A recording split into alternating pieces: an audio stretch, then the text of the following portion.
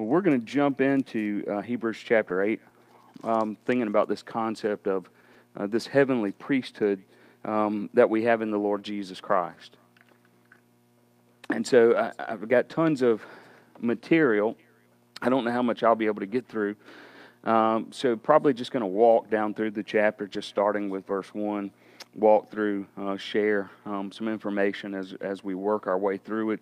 And then if we don't quite get through, then we can pick up and do a part 2 of Hebrews chapter 8. So you'll remember that we've been talking about, the whole book of Hebrews is about the supremacy of Christ and how Christ is better than, higher than the angels, higher than any mankind, better than any covenant.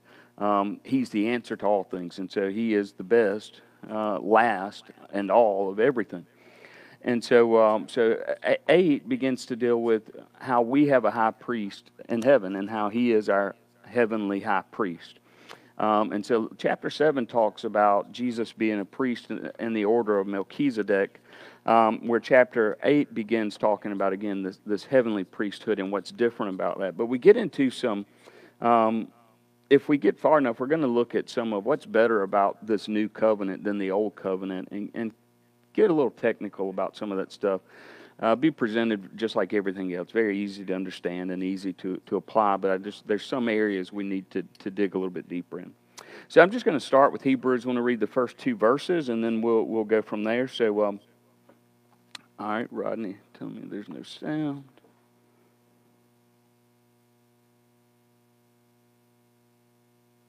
Hello. Rodney, you hear anything now?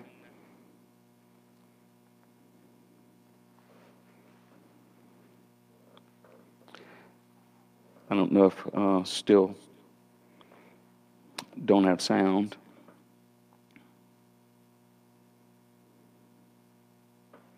So I'll wait. You can shoot me a comment if you can hear me. If you'll let me know, I appreciate it. If you can't hear me, I need to know that as well, so I can fix that.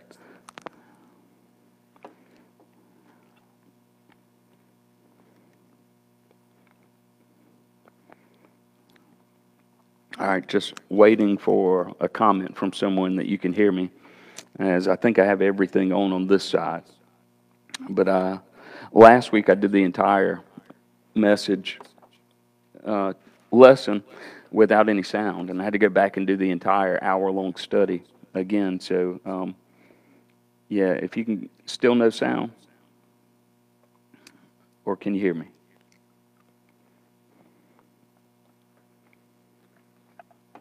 Thank you, Myra. I appreciate you, lady. It's good to hear from you.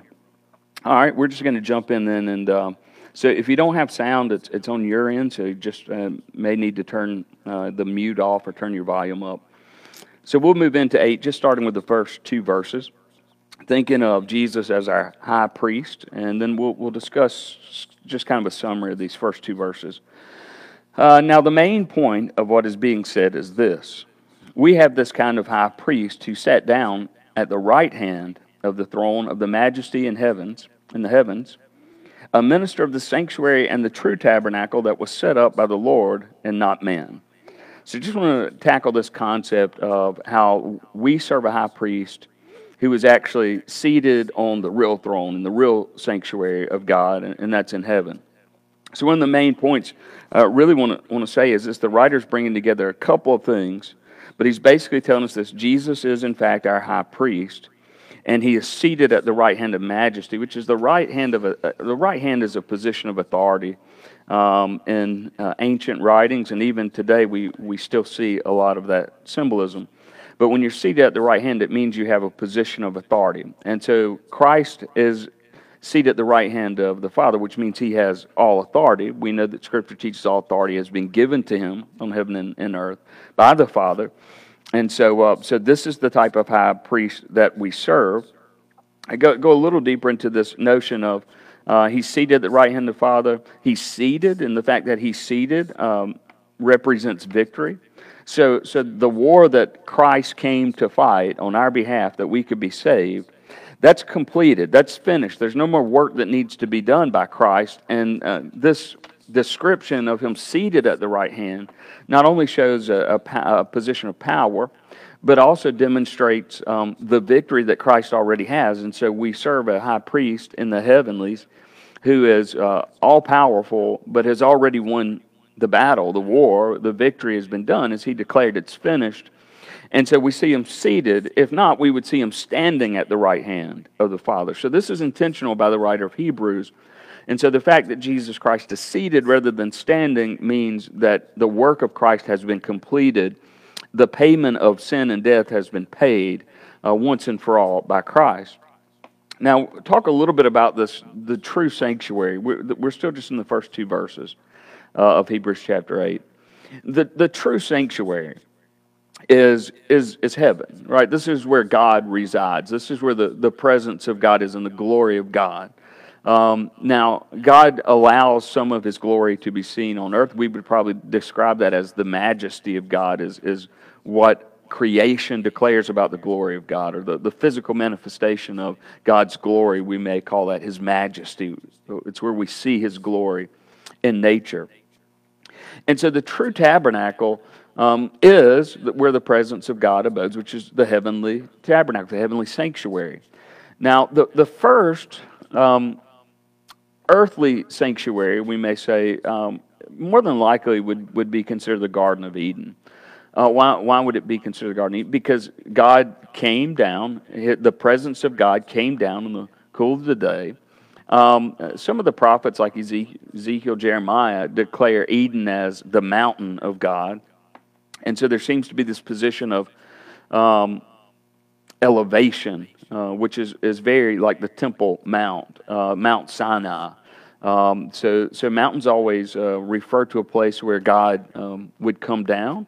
The Mount of Transfiguration is an example of that. But the first sanctuary would have been the Garden of Eden. There was one entrance. That entrance faced the east, just like the later tabernacle that Moses would be given instructions for would face the east. In the same way that the temple in Jerusalem faced east with this main opening that way. And so I think there's very little argument between pastors and teachers.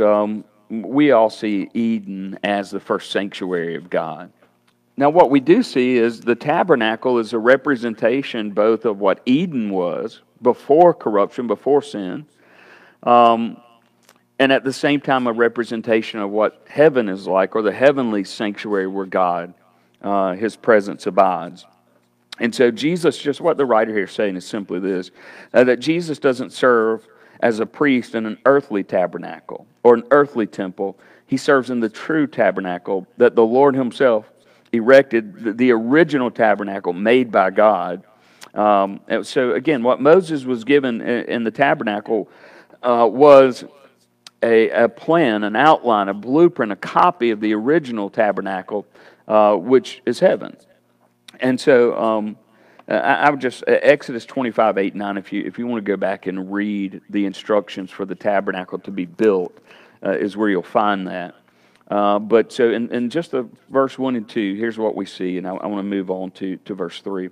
So verse 1 and 2 again, we have a high priest who is seated in the heavenlies, who is reigning in the true tabernacle, the original tabernacle created by God even before the Garden of Eden, before the tabernacle of Moses in the wilderness, before the temple of God in Jerusalem. He is at the right hand of the Father, which means he's in a position of authority, and he is seated at the right hand, which means he's already won a victory, that the victory's already been won. The war essentially is already over. Christ has already done all that needs to be done to accomplish all that he intended to accomplish, and all that needs to be done for us to be saved. So this is the type of high priest that we have. Again, we're in Hebrews chapter 8. Now just going to move to verse 3. For every high priest is appointed to offer gifts and sacrifices. Therefore, it's necessary for this priest also to have something to offer. And so what was it that what was the priestly duties? According to the writer of Hebrews here, the priest had duties where they made sacrifices and offerings to God on behalf of the people. And so the priest mediated between God and man. He was a go-between. In the same way, Christ now is our mediator. He's our go-between. And so we come into the presence of God through Jesus Christ, our mediator. And so Christ, like all the priests of old, had to make an offering, had to make some type of sacrifice on our behalf to God. And of course, we know that's the cross of Calvary. The Lord Jesus Christ offered up himself. Philippians 2 is a beautiful passage about the character of Christ. And it says that this word kenosis in Greek, which means to empty oneself. It says that we ought to have the mind of Christ, who emptied himself and became lowly like a man, essentially, even going to the very point of suffering and dying on a cross for our behalf. And so he offered the sacrifice for sin. He offered that to God on our behalf. It just so happens that he offered himself as the sacrifice. And in that way, the sacrifice that Jesus made is far superior to the sacrifices made by the previous priest. The previous priest would make temporary sacrifices. And so someone would go in and they would bring a sacrifice. And their faith in God, that God would deliver them from their sinfulness through the sacrifice, it was through faith that they were brought in good standing before God. And it also pointed to the one true sacrifice, the Lord Jesus Christ, that would come eventually. And so the work of the Old Testament priest pointed to the work of Christ, and the work of Christ is that he offered himself as a sacrifice for us, presented it to God, literally completely died, right? Was buried, raised again to life by the very Holy Spirit that we have. And this is the kind of high priest we have who was in the heavenlies. And so every high priest is appointed to make these sacrifices. It's also, so there's no better sacrifice. Let me just say this and we'll move on to verses 4 and 5. There's no better sacrifice that can be made than that sacrifice made by the Lord Jesus Christ. Verses 4 and 5, we're just kind of walking through Hebrews chapter 8, and again, I have tons of notes that I would like to share all with you, and I just can't. I know I'm not going to be able to. Verse 4 and 5 says, now if he were on earth, he wouldn't be a priest, since they are those offering the gifts prescribed by the law.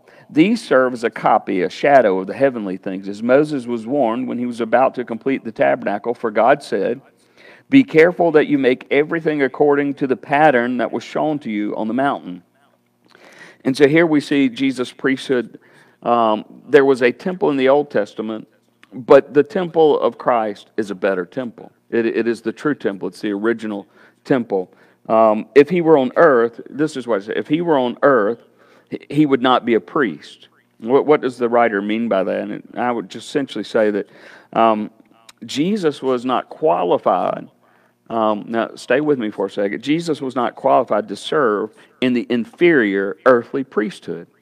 Remember that the priesthood came from the lineage of Aaron, and the Levites came from the tribe of Levi, and Jesus came out of the tribe of Judah.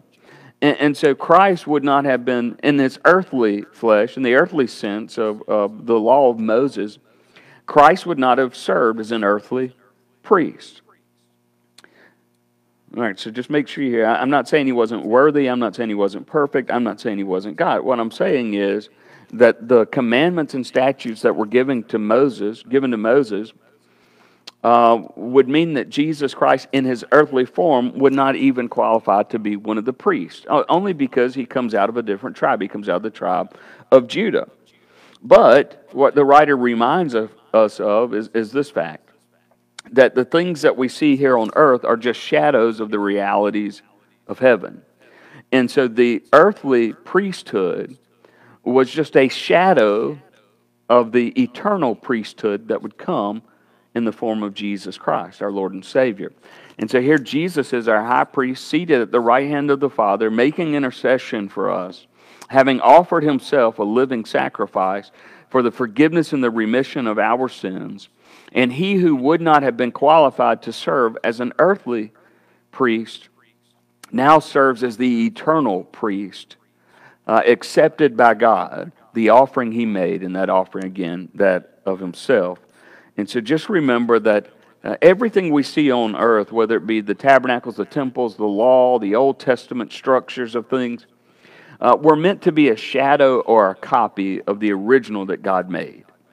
Now we know that the earth is not going to be what God created it to be initially until He restores all things, until the earth is made new, the heavens are made new, and all things essentially are made new. But what God did was He gave them a copy. For instance, He gave them, the Garden of Eden had been closed off. This was where the presence of God dwelled and where man could walk with God. So what God did was gave them a copy. The copy was the tabernacle. And this allowed the priest, Moses essentially, to begin with initially, to go into where the presence of God was on behalf of the people. To the tent of meeting is where Moses would enter, to the very presence of God. And so we see that it's literally just a shadow, a copy of the heavenly things. And that's what the writer's saying in Hebrews 4 and 5. Don't want to drag it out too long, but just to say again that first century Jews took tremendous pride in their temple, and did so for a good reason, because it was a spectacular architectural achievement. It was built on the top of a mountain. And of course, you can only build as big as the top of the mountain is. What Herod the Great did was he built archways that came out of the top of the mountain, so that he made the top of the mountain flat, so that the temple could be built on this huge flat surface. And it's just amazing architecturally what Herod achieved there. But the reason that it was so much care was given to the temple was it was the shadow of the dwelling place of God.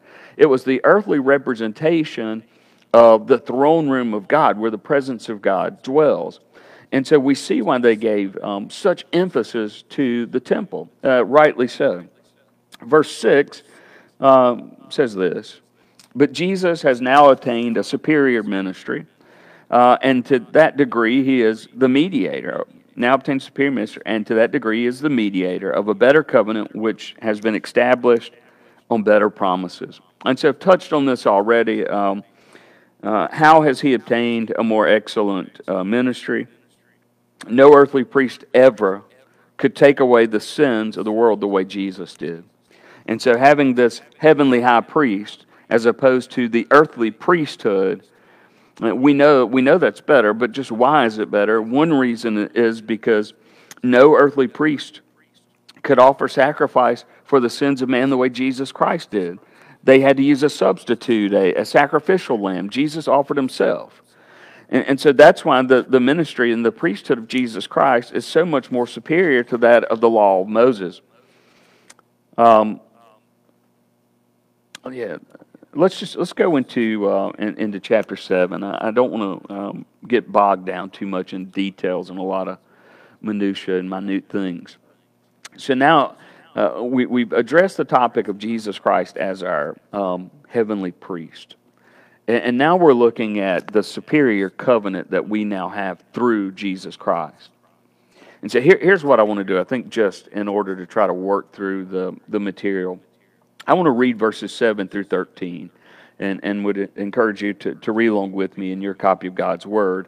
And then I just want to start working through what the writer of Hebrews is actually saying.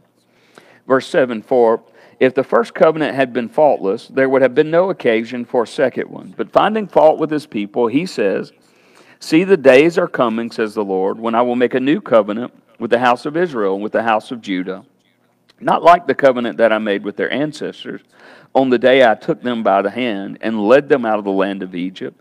I showed no concern for them, says the Lord, because they did not continue in my covenant.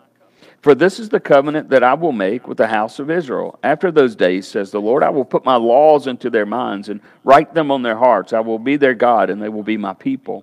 And each person will not teach his fellow citizen, and each his brother or sister, saying, Know the Lord, because they will all know me, for the least to the greatest of them. For I will give their wrongdoing, and I will forgive their wrongdoing, and I will never again remember their sins." Verse 13 says, "By saying a new covenant, he has declared that the first is obsolete, and what is obsolete and growing old is about to pass away." So just want to kind of walk through this passage here of this notion of a superior covenant that we have, starting in verse 7.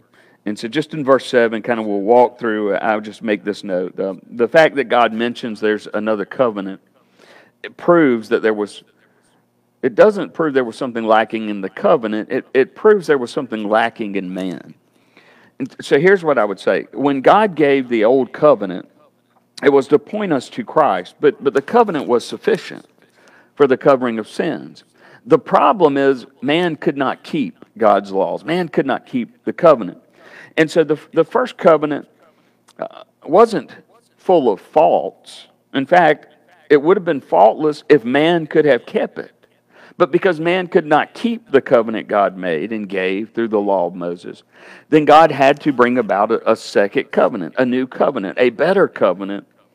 And this time the covenant doesn't depend on the actions of man.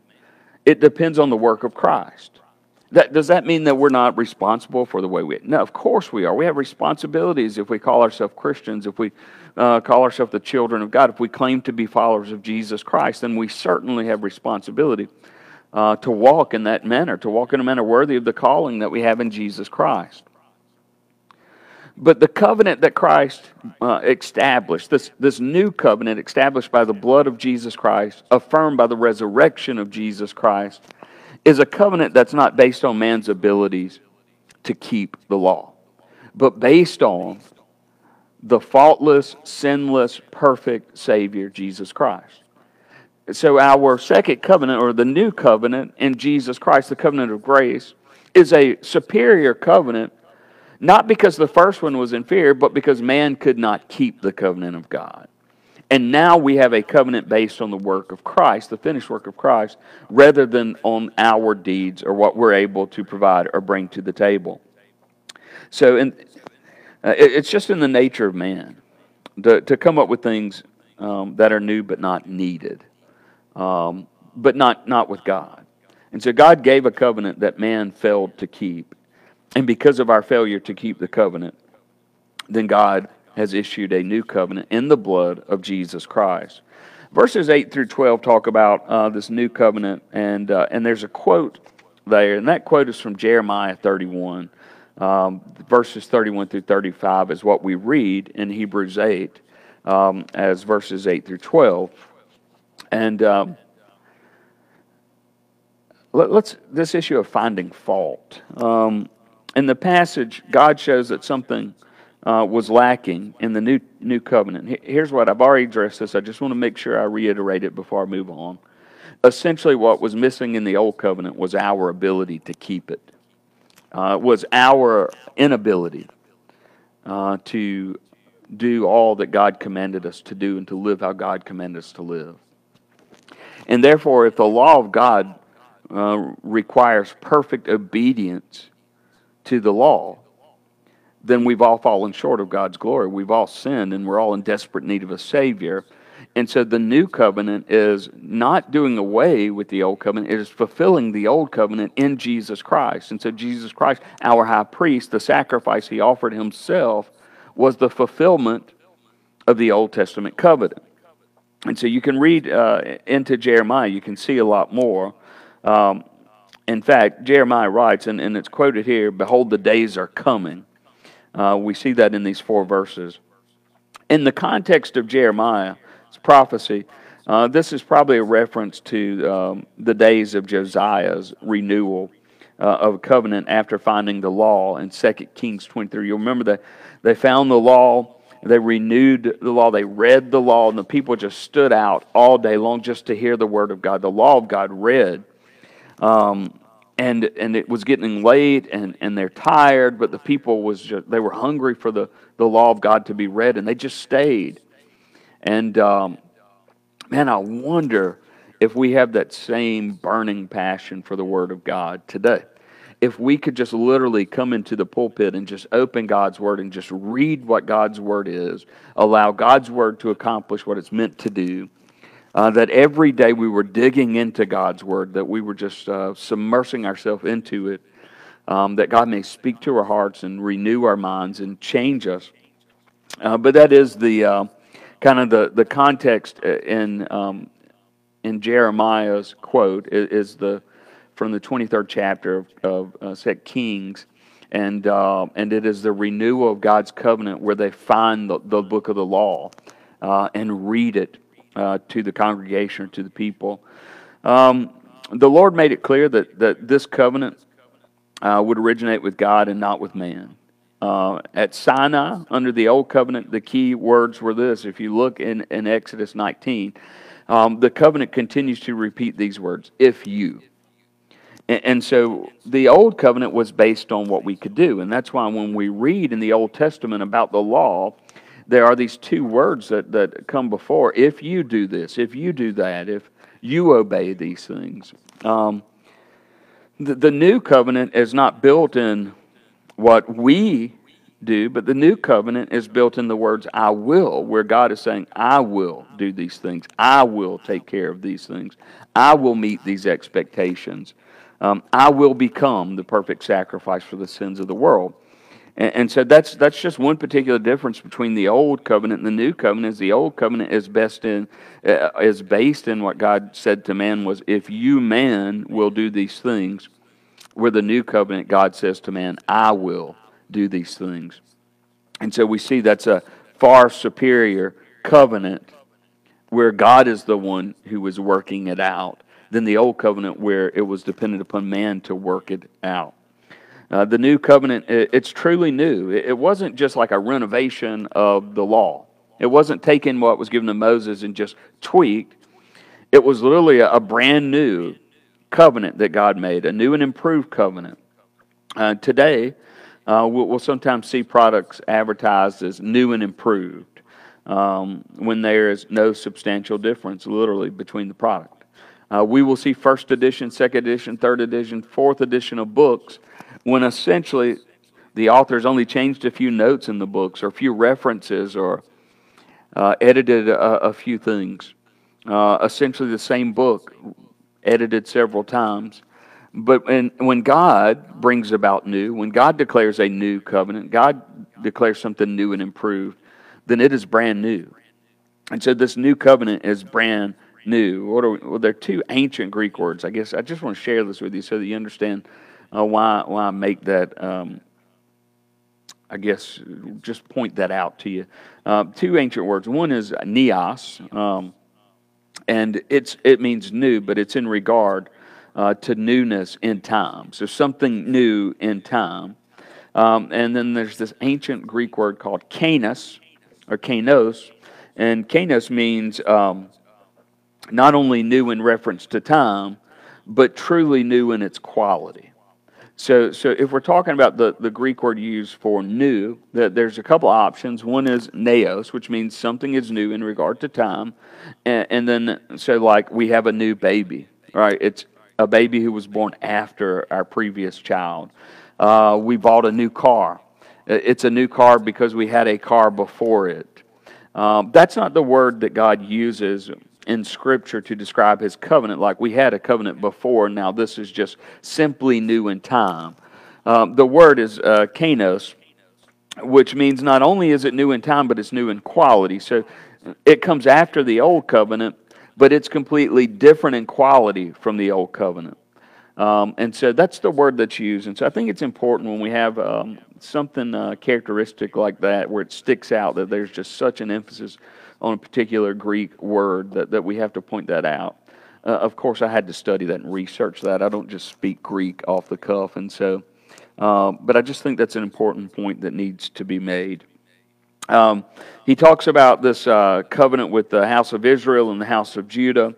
And we know that the new covenant definitely began with Israel, but it's never intended to end with Israel. Whether you're talking about Matthew 15:24, Acts 1:8, the Great Commission, or whether you go all the way back to Abraham, where God says, I'm going to bless you with innumerable descendants, and through your family, the whole world will be blessed. And so even though this new covenant starts with Israel, it's never intended to end with Israel. And what we see is that work being picked up by the apostles, started by the apostle Paul, taking the good news of the gospel of Jesus Christ to the Gentiles. So it begins with the house of Israel and with the house of Judah, but it doesn't end there. The text also says, not according to the covenant that I made with their fathers. This is not a covenant like God made with the patriarchs. Again, the emphasis here by the writer in Hebrews and also in Jeremiah is that this is a brand new covenant. This is something totally different than what we've seen before. Now, I wish that I could cover all these things with you, but here's where I just want to spend the last few minutes we have together. And anytime you would like to see my study notes or PowerPoints, they're certainly available to you if you direct message me or Facebook message me or text me. If you send me an email address, I'll be more than happy to send you my notes because I never get through all my notes. You might think I would just start producing less notes, but I'm not that disciplined. So what I would like to do, I think, is to spend the rest of the time we have tonight looking at, I believe I've listed, and of course most pastors will have relatively about the same number, about 17 facts that distinguish the Old Covenant, the law of Moses, and the New Covenant, what we find through Christ Jesus and grace. And so I just want to spend a few times kind of giving a point 1, point 2. This is the difference. So let's start with the obvious thing. So when the Greek word kainos is used to describe time and quality, then of course it means that one comes after the other. The Old Covenant was established roughly around 1,500 years before Christ. So that's not exact. I think it's 1466 BC, something like that. So roughly 1,500 years before Jesus is when Moses receives the law. Of course, the New Covenant is established in either AD 30 or AD 33, according to which dating you use for the crucifixion of Christ. And I'm okay using AD 33. The second is that they were instituted in different places. And I think this is obvious too. So I told you that earlier, the first temple on earth was Eden. The second temple or complex where God dwelt was the tabernacle. And then we have the first and the second temples in the history of the Jewish people. And we see these covenants established as typically on mountains where God descends and like a cloud comes upon the mountain. And so the Old Covenant, it was Mount Sinai, where Moses goes up and the presence of God comes down and gives him the law that he's to pass on to the Hebrews. For the New Covenant, it took place at Mount Zion.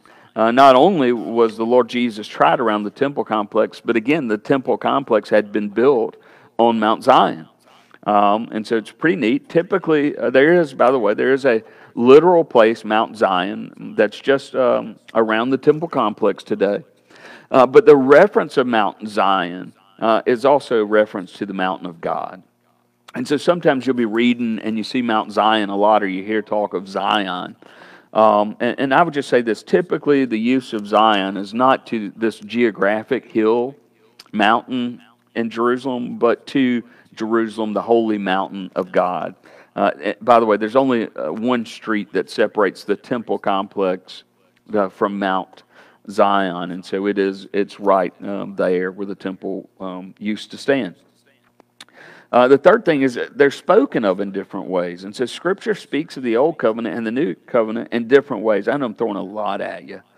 I don't know if you need a pen or you need to go back and watch this in like slow motion or something. So I'm not meaning to throw too much, but there's just so much about the New Covenant that we now experience through Jesus Christ and the Old Covenant that we find in the time period of Jesus, in the Jewish people, in the disciples, what the disciples had been taught and had been raised as was the covenant God had with them, and then the New Covenant experienced through Jesus Christ.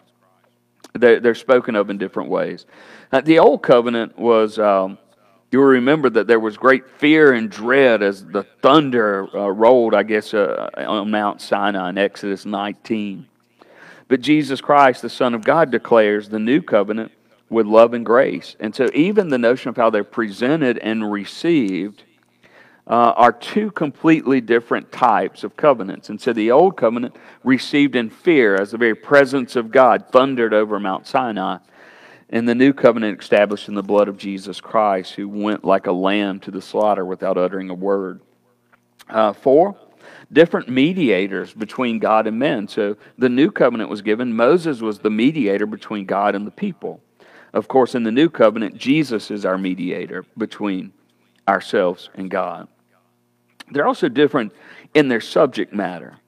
Now, these may be, they may seem like oversimplifications, or they may seem like just a bunch of random points, but they really fit together to paint a picture that the writer of Hebrews in chapter 8 is trying to get his point across to us, how much greater the new covenant in Christ is, how much greater that Christ as a high priest is, and then the superiority of this new covenant. And so I think it's important to take time to run through just some literal differences that we see of the way Scripture describes the Old Covenant and the New Covenant. So they were different who mediated, Moses with the Old, Jesus with the New. They're also different in subject matter. The Old Covenant demanded a covenant of works.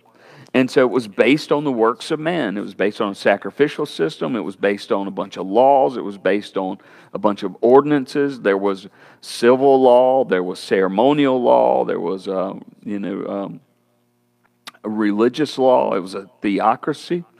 And so the Old Covenant was this demand that we had to do something to keep and to earn our salvational relationship with God, where the New Covenant fulfills the covenant of works and therefore declares that the works have been completed and finished. And so now, our hope in this New Covenant is Jesus Christ.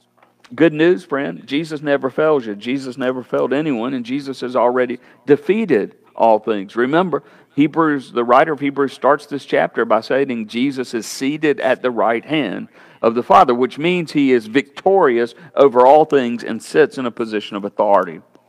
Number 6, they're different in how they were dedicated, how they came about. In the Old Covenant, in Exodus 24, chapter 24, verses 5 through 8, the Old Covenant was dedicated by the blood of animals sprinkled on the people.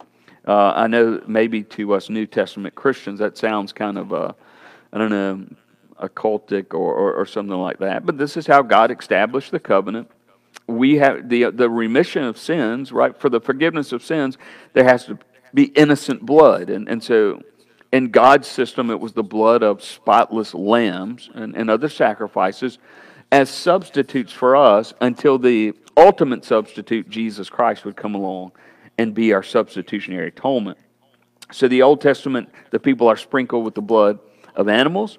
And in the New Testament, it's dedicated with Jesus' blood being shed on the cross, going to the flogging and the beating, the crown of thorns placed upon his head, all the suffering, the blood. You just imagine the blood running down the body and the cross of the Lord Jesus Christ.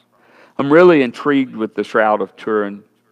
If you're not, it's definitely doesn't have anything to do with Hebrews chapter 8. But you see this image of a man who had been beaten, a crown of thorns had been placed on his hand. You see the blood spots on the wrist and the feet. And you see the blood stains where on his back he had been whipped and beaten. I just encourage you. You need to read and watch some documentaries on the Shroud of Turin. It's really neat stuff. Several years ago, I would probably say, I don't know, there's maybe a 50-50 chance that the Shroud of Turin is authentic. It is the burial cloth of Jesus Christ. That's what we're talking about. A shroud is the burial cloth of Jesus. After a lot of research, after taking some classes with Dr. Gary Habermas, who's probably the definitive expert on the resurrection of Jesus Christ, and just been an honor to be able to be in his classes. I would put the reliability of the Shroud of Turin probably 95% in my mind settled that it is the actual burial garments of the Lord Jesus Christ. Remember that I'm a mathematics and physics major. I'm very logically minded and I love science. I don't think it contradicts religion. In fact, science is much earlier than religion and just needs some time to catch up to what God's already declared to us in His Word. And I have great confidence that science will eventually always prove what God's Word has already said. But we see in that blood of Jesus, this is how the new covenant is dedicated, which is a lot different than the blood of an animal being sprinkled on the people in the Old Testament in Exodus, and the blood of Jesus used for the covering of our sins in the new. Next, they're different in their priest, right? This is essentially what the beginning of chapter 8 is about in Hebrews, is the old covenant is represented by the priesthood of the law of Moses. Remember that the high priest descended from the brother of Moses, Aaron, and the priesthood and the Levites who took care of the tabernacle came from the tribe of Levi. Again, Jesus is from the tribe of Judah. So in the Old Testament, that's where the high priest would be chosen from the line of Aaron. They would serve their duties. They would draw lots. They would be assigned at different times to do different services at the temple in Jerusalem. They would finish their service. It would be complete. They would go back to wherever they may live. Maybe not even live in Jerusalem, but surrounding areas. The new covenant has our high priest in the Lord Jesus Christ, right? Jesus is our high priest. He is the one who offered himself as a sacrifice on our behalf. He mediates between us and God. It's just, excuse me. It's just kind of, I was sharing with church this morning that, so we're doing Hebrews on Sunday night and Wednesday night, but we did Genesis. We started with the first 13 chapters of Genesis and did a study. Now we're doing a study on the life of Abraham called A Journey of Faith. We're in, I think we were in Genesis 14 this morning.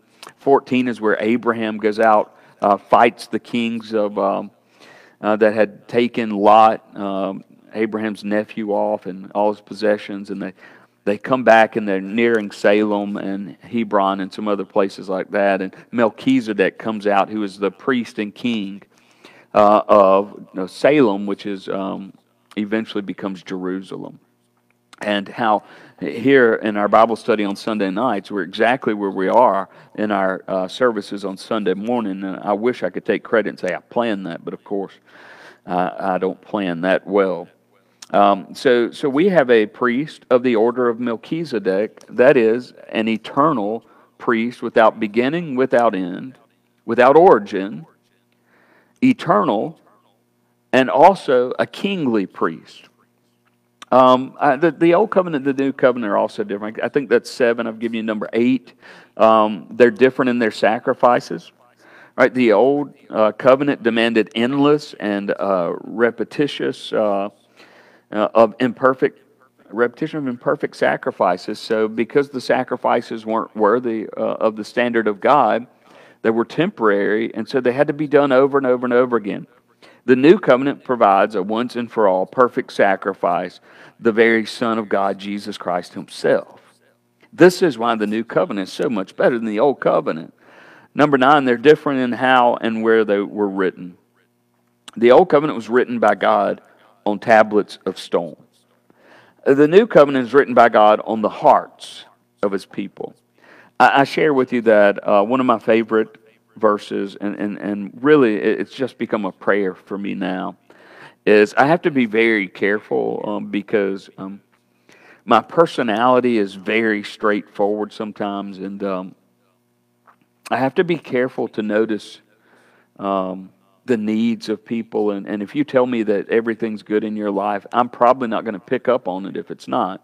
It's why I know that God's called Sonia and I together as a husband and wife, into ministry together, because she is definitely my better half when it comes to recognizing that people may be hurting. But so I pray constantly, God, would you take the heart of stone and give me a heart of flesh, which is exactly what God declared he would do in the Old Testament. And so we see that in how that the sacrifices leading up to the Lord Jesus Christ laying his life down, they're just written differently. The old were written on tablets of stone, and the new are written on hearts of flesh. We see the love and the grace and the mercy and the justice of God, and it's got to be a heart thing, man. It can't just be a head thing, and that's what I mean when I say that they're written differently. The covenant of grace is written on our hearts, where the Old Testament law was written on tablets of stone. And so when we see that passage that says, I'll take the heart of stone and give you a heart of flesh. It is, I'll take the old covenant and give you a new covenant. What a beautiful picture, I think, to be painted there. Number 10, they're different in their goals. So the old covenant, the goal was to discover sin, to condemn it, and to set a fence around it. So essentially, it wasn't to abolish sin in our life. It didn't do that. What it did was, it caused you to reflect in your life, to look and to see where you had failed God, to recognize your sin, to discover your sin, to condemn that sin, to try to put it to rest, at least put a fence around it. In the terminology, I think that a lot of the Old Testament passages would use concerning the law is this notion of fencing things in. The very tabernacles themselves were fenced in. There were 3 different areas within the tabernacle, also the temple, as well as the Garden of Eden. And so the goal of the Old Covenant, just try to keep sin at bay and make temporary sacrifices for the forgiveness of sins. The goal of the New Covenant through Jesus Christ is to declare love, grace, the mercy of God, to give repentance and remission of sin, to bring eternal life through the finished work of Jesus Christ. The old covenant was kind of meant to take an old man and to make him a better man. An old one, not in age, the old woman, and to make the new woman a better woman. What do I mean by that? Well, the laws were meant for us to work out, in a sense, our salvation through what God had already given, the commands that God had given. And so it allowed people to see their sin and then in their own effort to try to work to better themselves. The New Testament's completely different. The New Testament, the new covenant of God, is not to take old men and make them better, or old women and make them better. It's to take the old man and the old woman and to make them new women and new men. And so the new covenant changes us completely. We have a whole new mindset. We have a whole new heart. We still have flesh, and we still live in a sinful world, and we still fail and fall. But what Jesus came to do was to deliver us from sin, not just to contain our sin. And so the law was meant to give us an ability to work out those areas in our life. Number 11, I'm trying to work through these. I'm going to go for about 5 more minutes, and then I'll kind of call it a night, and hopefully I can get through these. They're different in their practical effect on living. The old covenant ends in bondage.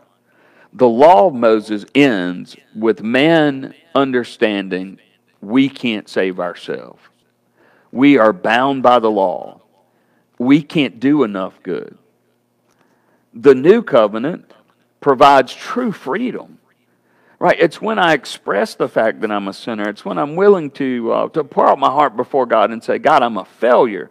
Like, Christianity is the only relationship with God-driven religion that you come into right relationship with God when you admit that you can't do everything on your own, when you admit that you failed, when you admit that you're a sinner. All these other work-based things, going back even to the old covenant God made with the Hebrews, was based on you trying to work it out, you becoming better. It wasn't this, this true freedom that we have in Christ. Just freedom to be who we are. One of the most disappointing things for me, and I think we see it in a lot of our churches, I'm not calling my church out, I'm not calling your church out, I'm just simply saying, one of the things that we see in churches is people afraid to be who they are. We have this, if there's one place you ought to be able to come, it ought to be to the house of God without trying to put on a good face that you have everything together and that everything's perfect in your life. The truth of the matter is none of us live in that rose-colored world. We live in a world that's fallen, broken. Our families struggle. Our relationships go up and down. The only thing that's constant in our life is Jesus Christ. And that's where our freedom comes in, because our freedom and eternal life is based on the work of Jesus Christ, not ours. complete freedom in Jesus Christ. Number 12, they're different in their giving of the Holy Spirit. So how the Holy Spirit worked in the Old Testament, in the Old Covenant, is completely different than how the Holy Spirit functions and works in the New Testament or the Covenant of Grace. In the Old Testament, the Holy Spirit's given to certain people for certain specific duties, like a prophet to declare the Word of God, like King Saul before he becomes king. And then we see him lose the Holy Spirit of God, and his just evil spirit seemed to take up residence there as the Spirit of God falls now on the anointed King David. But in the New Testament, the New Covenant, the Holy Spirit's poured out freely to all who receive Jesus Christ by faith. All of us have the Holy Spirit. It's not a temporary thing for a specific work. It is an everyday thing where God is walking in relationship with me, where He has complete control of my life, and where all I've been called to do is surrender myself to the will and the work of the Holy Spirit of God through the finished work of the cross of Christ.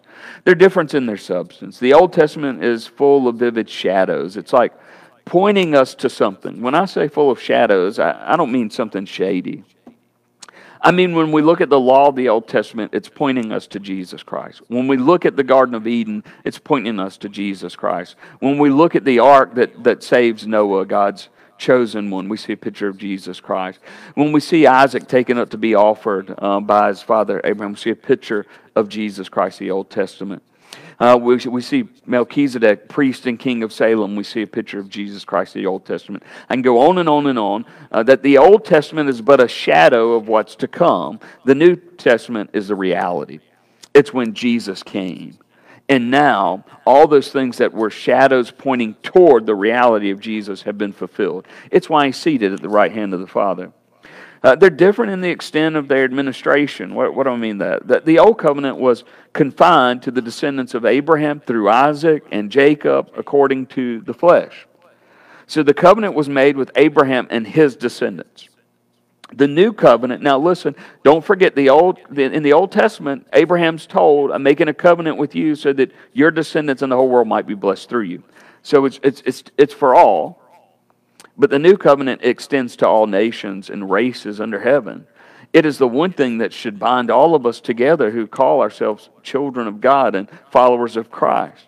There should be nothing in this world to separate us from complete love and acceptance of one another than Jesus Christ. He's enough. All the other stuff that pointed us in the right direction were but shadows, but Jesus is a reality. And if Jesus is a reality, then there has to be a real change in my life. They're different in what they actually accomplish. In the Old Covenant, nothing is made perfect. But in the New Covenant, we see God is perfecting His people, perfecting His bride. And then last, number 17. They're different in their duration. The Old Covenant was designed to prepare the way for the New Covenant. And then to pass away as a principle of God's dealing with man. But the New Covenant was designed to last forever. Let me just leave you with a quote. I really like John Owen. I like a lot of Puritan theology and just personal reading time. I love to read about the Puritans, and they're writing something completely different than I found anywhere else.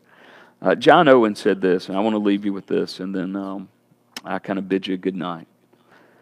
John Owen said, "Let us observe from these things that the state of the gospel or of the church under the New Testament, being accompanied by the highest privileges and advantages that it is capable of in this world, there is a great obligation on all believers unto holiness and fruitfulness and obedience, unto the glory of God, and the heinousness of their sin, by whom this covenant is neglected or despised, is abundantly manifested." John Owen is pouring out here this beautiful picture of how great a salvation we have in Jesus Christ. God help us not to get used to Jesus, but that He would be new every day, that His mercies would be new every day, that His grace would be experienced new every day, and that the gospel message would be taken to people who are lost every day. I pray this has encouraged your heart. Again, there's a whole lot that could go into Hebrews chapter 8. There's a lot that I've had to skip through in my notes, and I apologize if it's been a little scattered and all over the place. But I just want to give you the biggest bang for your buck to go through it, and to I think it's important to talk about Jesus as our heavenly high priest, but then I think it's essential that we demonstrate the superiority of the new covenant we have in Jesus Christ by our faith in Him through grace, through the grace of God, and how much better that is than a covenant where my salvation is dependent on my works. I pray God would bless you with a wonderful week. I ask that you continue to pray for Jerusalem Project that's going to begin tomorrow morning as students from various churches. We're going to be working in our community to show the love of God to other people. And so I pray that if there be any homeowners or those that we're doing work for who don't know Christ, they would see the love of Christ in the action of our students. I'm so thankful for church where we have so many adults who volunteer to lead a crew, to be a crew encourager, to drive a van, to pick up parts and deliver parts that are needed. So I just pray that you would be in prayer for our entire community as our young people, guided by some of our more wise older adults, will be led in demonstrating the love of Christ through action this week. So I pray you have a great week. Pray that God bless you. Thanks so much for watching. If you think someone would gain something for this, share it with them. Let's not sit on it, but let's get the word out. It just amazes me, the depth of God's word, and I pray that it encourages you. Thanks, and again, pray you have a blessed day.